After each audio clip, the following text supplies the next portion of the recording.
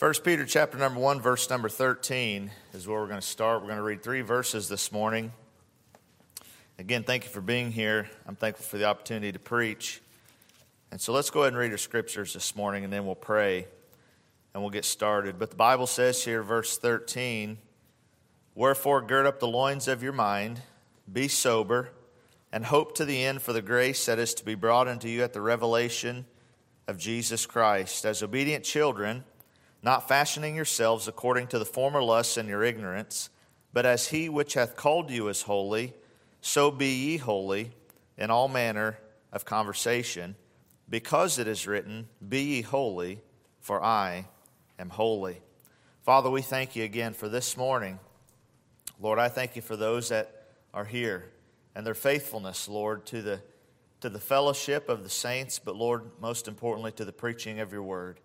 We thank you for the singing, Lord. It's been a blessing. We thank you for the truth that we can hear in those songs. And we know, Lord, that truth is what matters. And Father, we thank you for the wonderful truth that we find in your word, the standard, Lord, for our lives. And so as we gather around it this morning, I pray you would speak to our hearts. And Lord, I admit this morning that I need you in a mighty way. Lord, I always feel weak and inadequate when I stand to preach. And so, Lord, I just confess that to you this morning and ask you to fill me with your Spirit. Give me strength. Give me boldness. Give me the words, Lord, that you'd have for the young people here this morning. And, Father, that they would listen intently and on purpose, that they would desire, Lord, for you to speak to their hearts, that they would, Lord, wholeheartedly desire to be changed into the image of your Son. And so, Father, bless, we do pray, the preaching, this part of the service. So we'll give you the glory. We ask you, Lord, for these things, and we ask it in Jesus' name. Amen. Amen. Well, holiness is something that we're all familiar with. Holiness is something we understand that we need. Holiness is something that is really not understood in a lot of so-called churches. Thankfully, in Bible-believing, Bible-preaching churches such as ours, we have a scriptural view of holiness, and you should be thankful that you have pastors and teachers that tell you what it means to be holy, what it means to be set apart, because that's what God did when he saved us, was he set us apart, made us fit, made us meet, made us ready to be used by him. But we need to understand that holiness is obviously, without it we will not see the Lord, but holiness, if we don't have it, will not be in proper fellowship with the Lord. And so it's his will. He determined before the foundations of the world that we would be conformed to the image of his Son. That's his desire for us to live holy lives representing him. And so that's what we need to understand. I'm not going to go into a lot of detail this morning as far as what that means, but I do want to look at this passage of Scripture and talk about our call to holiness. Now, verses 1 through 9 here in 1 Peter, we're all familiar with. They're wonderful verses about our salvation and about the eternal security that is found, or that we have in our salvation. It breaks my heart that there are those that believe that it's not an eternal thing. I know people, I have known people that do not believe that you can, they believe you can lose your salvation. I had someone recently, it was a family member, and we were camping, and I was sitting outside reading my Bible. I tried to get out there early before everybody else, and they asked me what I was reading. I was reading out of 1 Peter, and he said, "Oh, my pastor just preached out of 1 Peter." And I said, "Oh, yeah, what was his message about?" And he said something, and I said, "He got that from 1 Peter?" He said, "Well, what do you get out of 1 Peter?" I said that you can't lose your salvation. It's saved, it's eternal, it's kept, it's reserved in heaven for you. Oh, well, we don't. He said, "We don't touch on those controversial things." That's what verses 1 through 9 is about, amen. Our wonderful salvation that's kept, that's sure. And so we're assured of that, aren't we, in these first few verses. And then verses 10 through 12 talk about how the prophets foretold of it. Then mentions how it came. And so it's a wonderful thing. But then in verse 13, we have a wherefore, don't we? So because of the wonderful salvation that we have, and because of the wonderful gift that God has given us, we should be holy. He set us apart positionally, and we need to be set apart practically. How we are positionally, we need to be moving in that direction practically. We don't become holy automatically. It's as we surrender, it's as we commit ourselves to the Lord and to His Word. It is a lifelong process of sanctification. We understand that. But we should be seeking holiness because we've been called to holiness. And so I want to look at this passage of Scripture and just focus on a few things this morning. One primarily, but verse 13 again. Wherefore, gird up the loins of your mind. Be sober and hope to the end for the grace that is to be brought into you at the revelation of Jesus Christ. Number one this morning, when we accept the call to holiness, we must prepare our minds. We must prepare our minds. Now, the illustration that's used here is the girding up the loins of our mind. And so this refers to the dress that they would have in Bible times.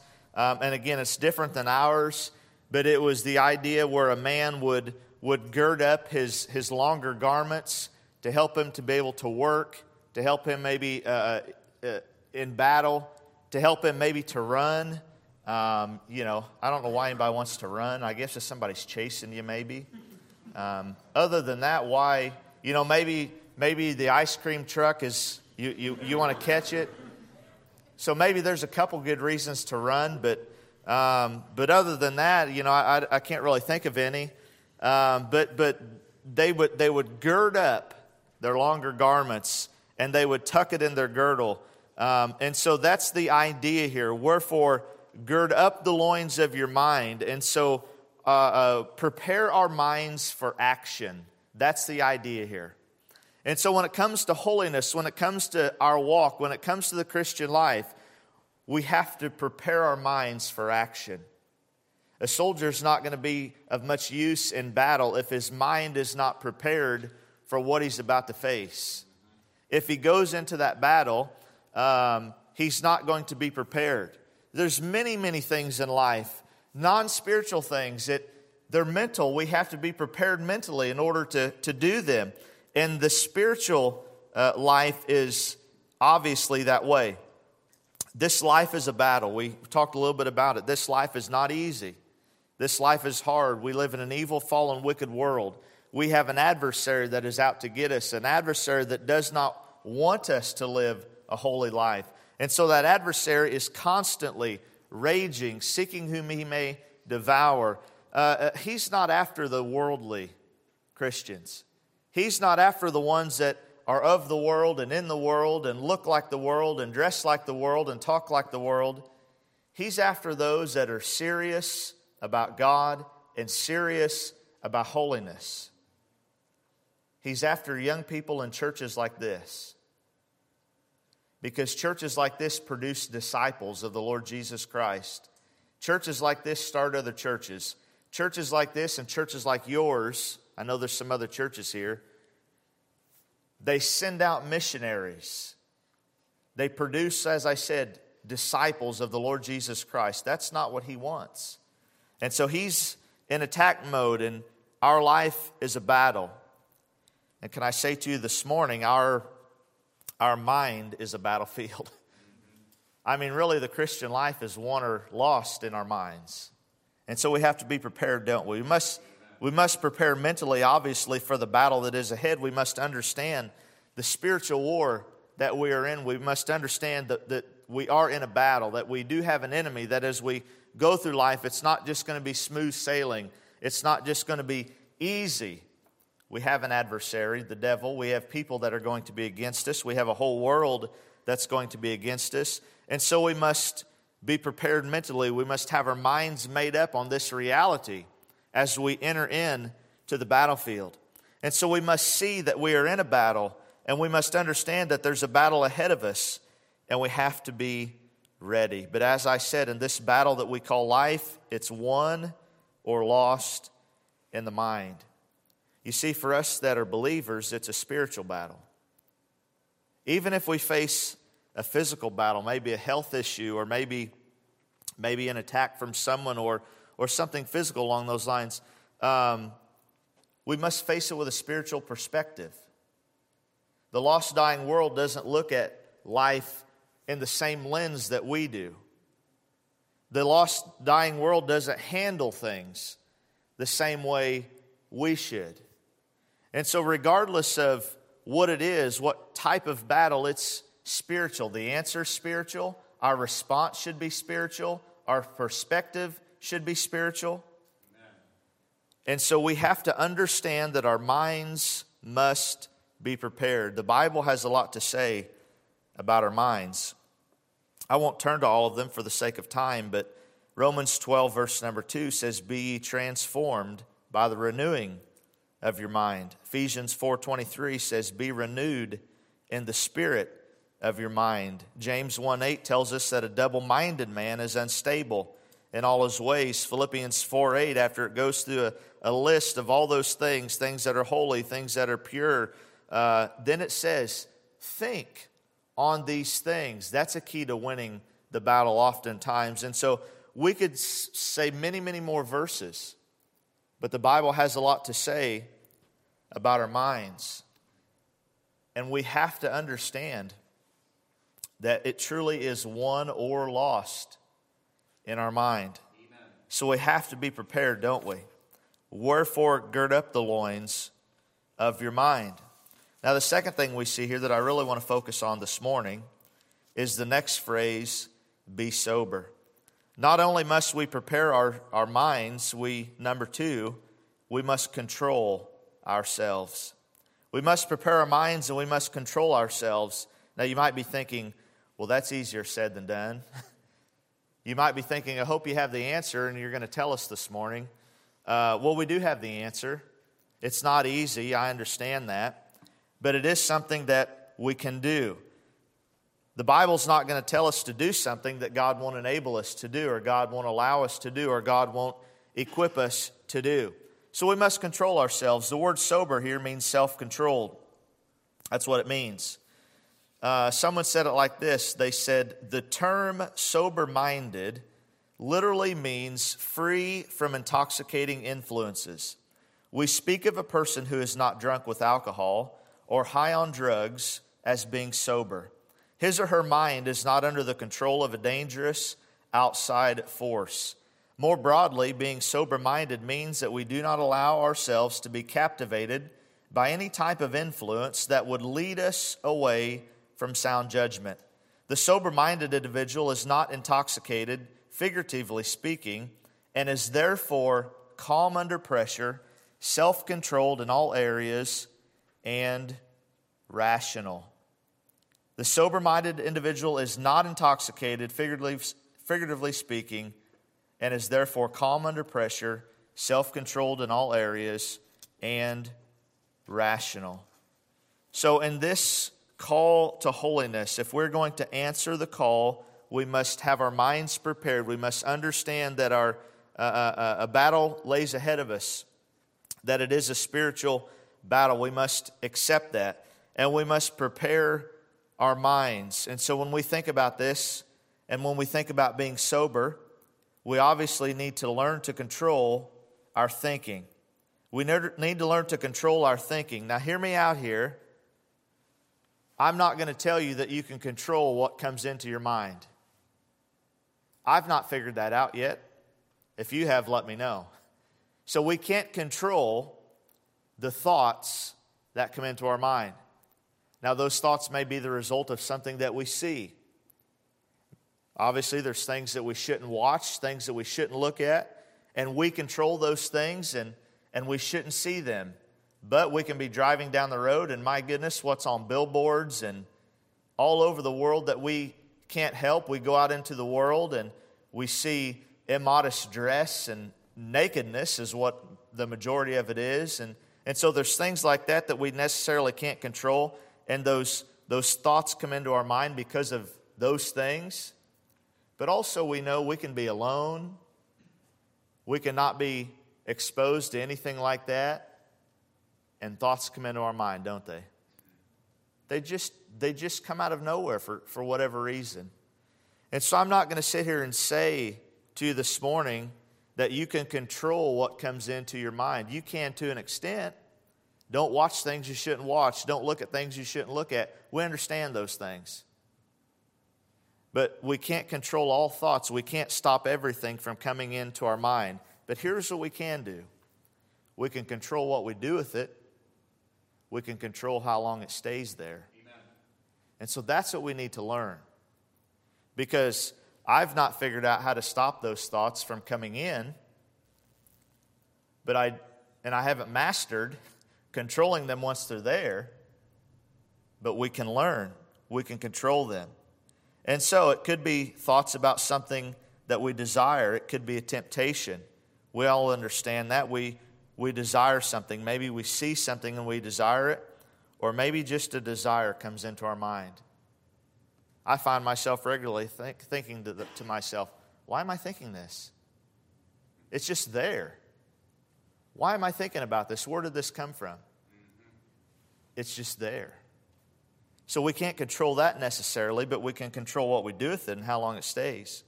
So maybe it's a sin. Maybe it's something that we are tempted to do. Maybe it's a thought about a person. This happens a lot. Maybe it's a thought about a person. Maybe you go somewhere and somebody doesn't talk to you. Well, she must be mad at me. Well, he must be mad at me. Well, wonder what I did. Why do we think those things? But we think them, don't we? I tell my church people all the time, I was like, you know what? If someone don't shake your hand today, that's fine. It might not, don't go home and talk at lunchtime and say, well, I wonder what his problem was. Maybe you just didn't get around shaking your hand. What's the big deal? Doesn't mean he's mad. But we have those thoughts, don't we? They just come into our head for whatever reason. So it could be about a person. It might be a thought about God. Maybe a question or a doubt. Again, we could give lots of examples this morning, but I think you understand what I'm saying. And so when it comes to our thinking, we can somewhat control what comes into our mind, but we can't fully. And so here's what we need to do. When we have those thoughts, we need to stop and we need to ask ourselves, should I be thinking about this? Obviously, if we see an immodest dressed lady and thoughts come into our mind, we need to stop and say, well, these thoughts shouldn't be there. And then we do something about it. So we need to stop and ask ourselves, should I be thinking about this? If it's a desire or a temptation, something along those lines, a lust, we need to stop and ask ourselves, is this even true?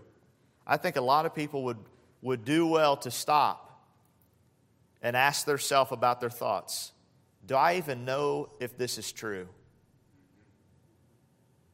We think somebody's mad at us or something like that. Do you know for sure? If you don't know for sure, don't worry about it. If you don't know for sure, don't let it take any part of your life. But we do that, don't we? We have a thought, we think something about someone, and we worry and we stew and we fret and we wonder and we just can't get it out of our minds. Ask yourself, do I even know if this is true? Maybe you think something happened. Do you know for sure that you're worried about something, you can't get it out of your mind? Do you know for sure that it even actually happened? So I think we would do well to stop. This is about the submission, isn't it? James 4:7 that we talked about. Submit yourselves therefore to God. Another instance where we stop. We learn to think about our thoughts. We learn to stop and ask ourselves these things. We're too quick as individuals to think something and then believe it. To think something and then respond to it. When if we would just stop and ask ourselves, should I be thinking this? Is this even true? Do I even know that this took place? That would remove a lot of the problem. Because if we would just be honest and say, no, I shouldn't be thinking about this. No, I shouldn't be worrying about this. And I admit it doesn't just immediately leave your head. But we give that to God and we say, Lord, I shouldn't be thinking about this. Help me to think about something else. And then we think about things that are pure. We think about things that are honest. We think about things that are true. We think about things that we can praise God for. We be thankful. We think about something else. But we got to learn to stop. And we got to learn to ask ourselves these things. So just because you think it doesn't mean it's real. Just because you think it doesn't mean it's true. Just because you think it doesn't mean you should continue to think about it. So we have to learn to control our thinking. Number 2, we have to learn to control our emotions. Now, I understand this morning emotions are a part of who we are. I like emotions. I like happiness, and I like laughter, and I like those things. It's much better to be in a good mood, in a happy mood, than it is to be in a grouchy mood. It's natural to mourn when someone passes or when we lose. Sadness, it's a natural thing, and all those things are necessary, and all those things are given to us by God. It's part of who we are. It's part of how He made us. And so emotions in and of themselves are not wrong. An emotion is a particular response to an event or a situation. It's how we respond to something. Now we usually call them feelings. We will say this: I feel a certain way. I feel happy, or I feel sad, or I feel angry, or I feel worried. That's typically how we say it, but they're emotions. And we usually feel a certain way, don't we, because of a certain thing, an event or a situation. Listen, things happen, and we respond emotionally, don't we? That's just a natural part of who we are. Things happen, we respond emotionally. Sometimes things don't happen and we respond emotionally. There's where the controlling our thoughts comes in. Because we think something that we don't even know to be true. We think something that we don't even know if it even happened. And then we respond emotionally. Can I just say to us, we have to learn to control that. Listen, if something good happens and you want to be happy, be happy.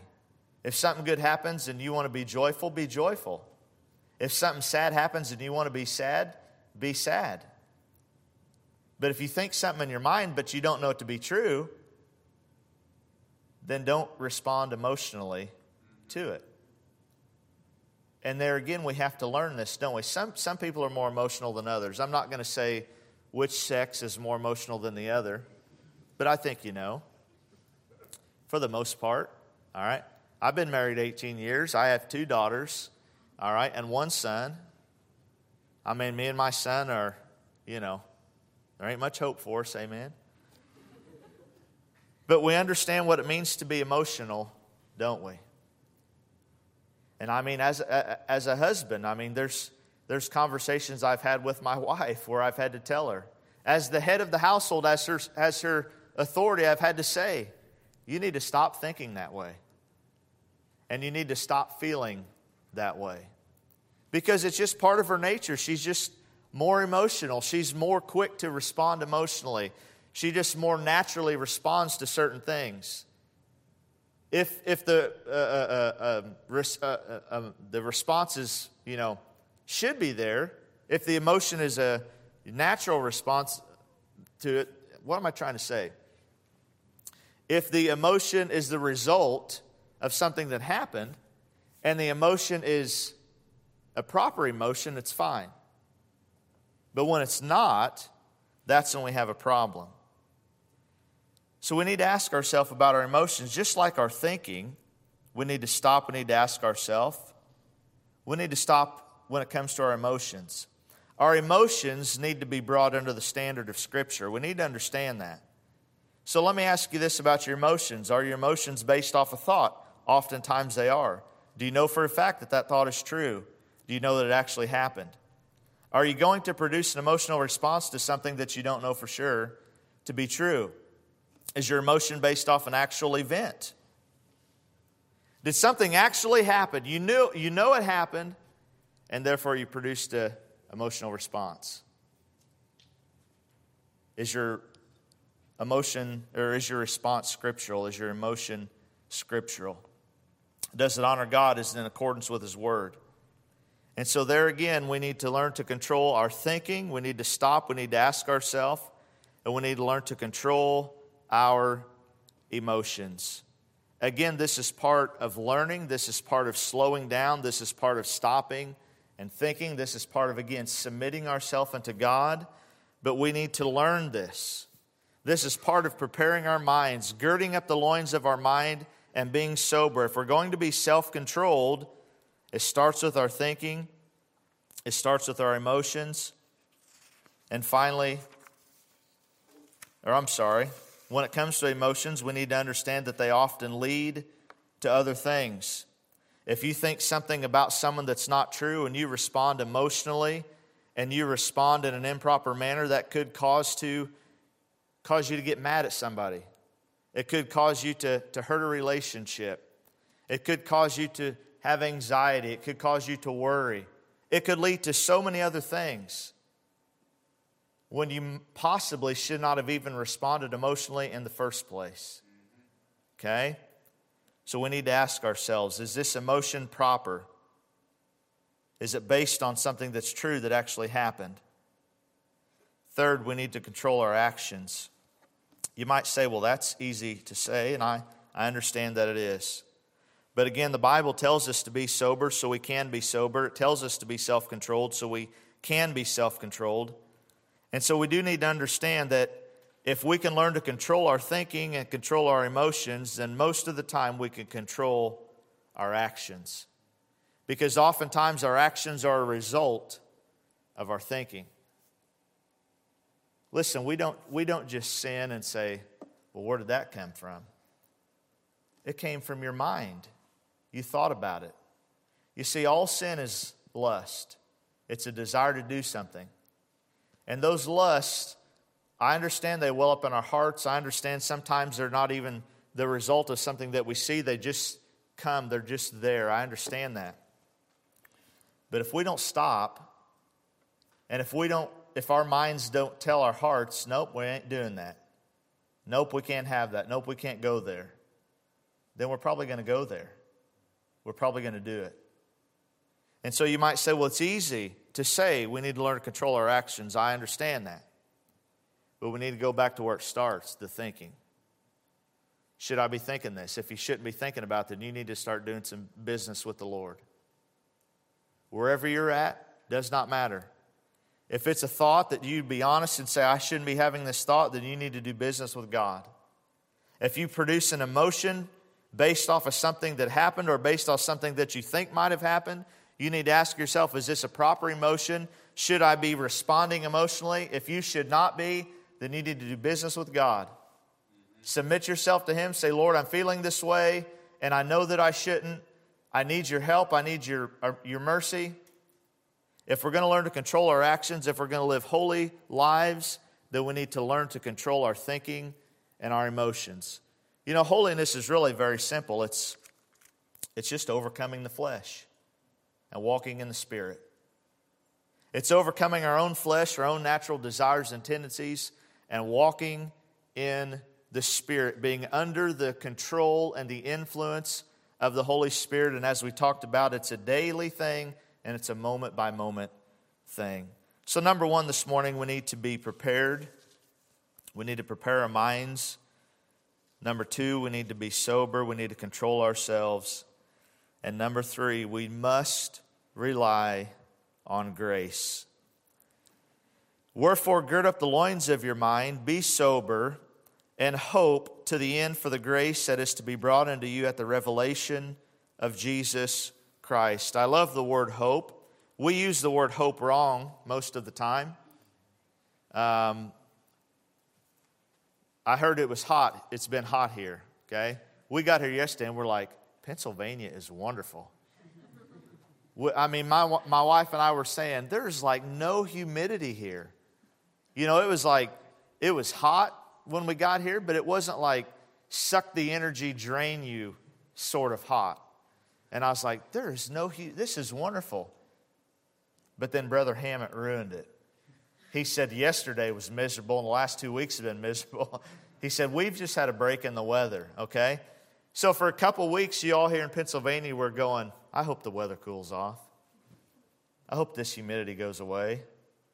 I mean, I've been saying in Illinois, we've been getting a ton of rain. I hope it quits raining. You know, we say those sort of things, don't we? That's not really the proper definition of hope. We're wishing, you know, when it comes to like the weather, you know, we don't know whether or not it's going to be one way or another. We have no control of it. We might say, I hope it's nice, but we're just wishing. You know, maybe there's something we'd like to do, and we say, you know, well, I hope someday I can do this or go there. We're just wishing. We don't know for sure. But the definition of hope is we know. we're sure. Our salvation is a hope. It's not something we're unsure about. It's not something we wish for. It's not something, we just kind of slide into the end of our life hoping that maybe. No, it's something that we know for sure to be true. And by the way, everything that God says in His Word, we can know for sure to be true. He's going to do it.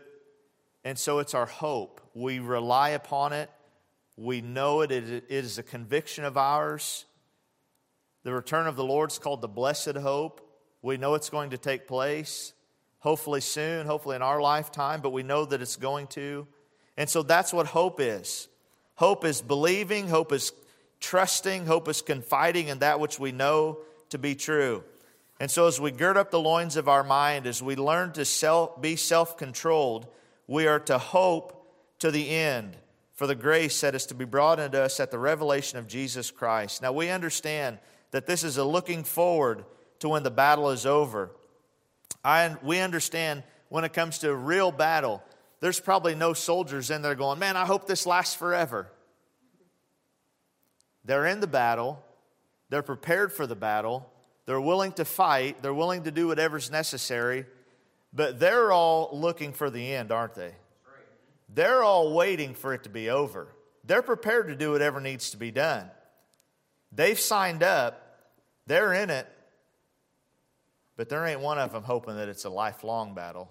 They're looking forward to the end. And so we understand when it comes to this life, we hope to the end for the grace that's to be brought into us at the revelation of Jesus Christ. Listen, there's nothing wrong with looking forward to the end. The older I get, the more forward I look, the more I look forward to it. And so obviously that's what it's talking about, but it's also talking about in the meantime. In the meantime, while we're in the battle, you know what we need to do? We need to rely on the grace that's been given to us.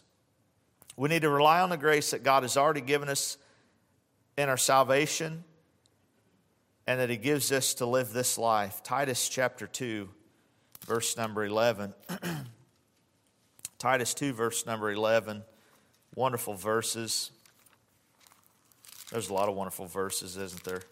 Titus chapter 2, verse number 11. For the grace of God that bringeth salvation hath appeared to all men, teaching us that, denying ungodliness and worldly lusts, we should live soberly, righteously, and godly in this present world, looking for that blessed hope and the glorious appearing of our Lord, of the great God and our Savior Jesus Christ, who gave Himself for us that He might redeem us from all iniquity and purify unto Himself a peculiar people, zealous of good works. And so the grace that's been given to us at salvation is the same grace that teaches us that we're to deny ungodliness and worldly lusts. Again, a lot of people are off on this idea of grace. They say things like, well, we're under grace now. We want to have a few dress standards and dress holy and look a certain way, and they say, well, we're under grace now. We want to have strict standards of living. We want to hold to the only Word of God, the King James Bible, and they say things like, well, we're under grace now. And so we have this idea in our world and in many of these so-called churches, and even amongst people that are truly saved, this idea that grace now is this license. That grace is now freedom to do as we please and as we choose. That's not the grace that God gave us. The grace that God gave us is a grace that says you are now free to live as I desire for you to live. When we think about the Ten Commandments, for example, it says, thou shalt not commit adultery. That's easy. I'll be faithful to my wife. No problem. But Jesus, He said, you've heard that it says, thou shalt not commit adultery, but I say, thou shalt not even look at a woman and lust after her in your heart. So, we're under grace. Grace takes it a little step further, doesn't it? So, the law said, don't commit the physical act. Jesus said, don't even think about it. That's the grace that we're under, just to let you know. That's the idea of grace that God has for us. And the same grace that God gave us to bring us to salvation is the same grace that He uses to teach us how to live, and it's the same grace that He gives us in order to live the way that He desires. And so when it says here in 1 Peter, and hope to the end for the grace that is to be brought into you at the revelation of Jesus Christ. If we're going to live soberly and self-controlled, we need to learn to rely on His grace. We cannot have victory in and of ourselves. I think we understand this. We cannot walk in the flesh. We cannot do it on our own. Hebrews 4, chapter 16. Hebrews chapter 4, verse number 16. The Bible says, "Let us therefore come boldly unto the throne of grace, that we may obtain mercy and find grace to help in the time of need." I understand this morning when it comes to holiness, it's not easy. But we have to prepare ourselves for the battle that is ahead, and we must learn that the battle is lost or won in our minds. We must prepare our minds, and we must learn to control ourselves. God said we can do it. He told us to do it. We just have to learn how to do it. And it's His grace that we're to rely on. It's Him that we submit ourselves to and that we trust. Amen. So I hope this morning we can answer the call to holiness.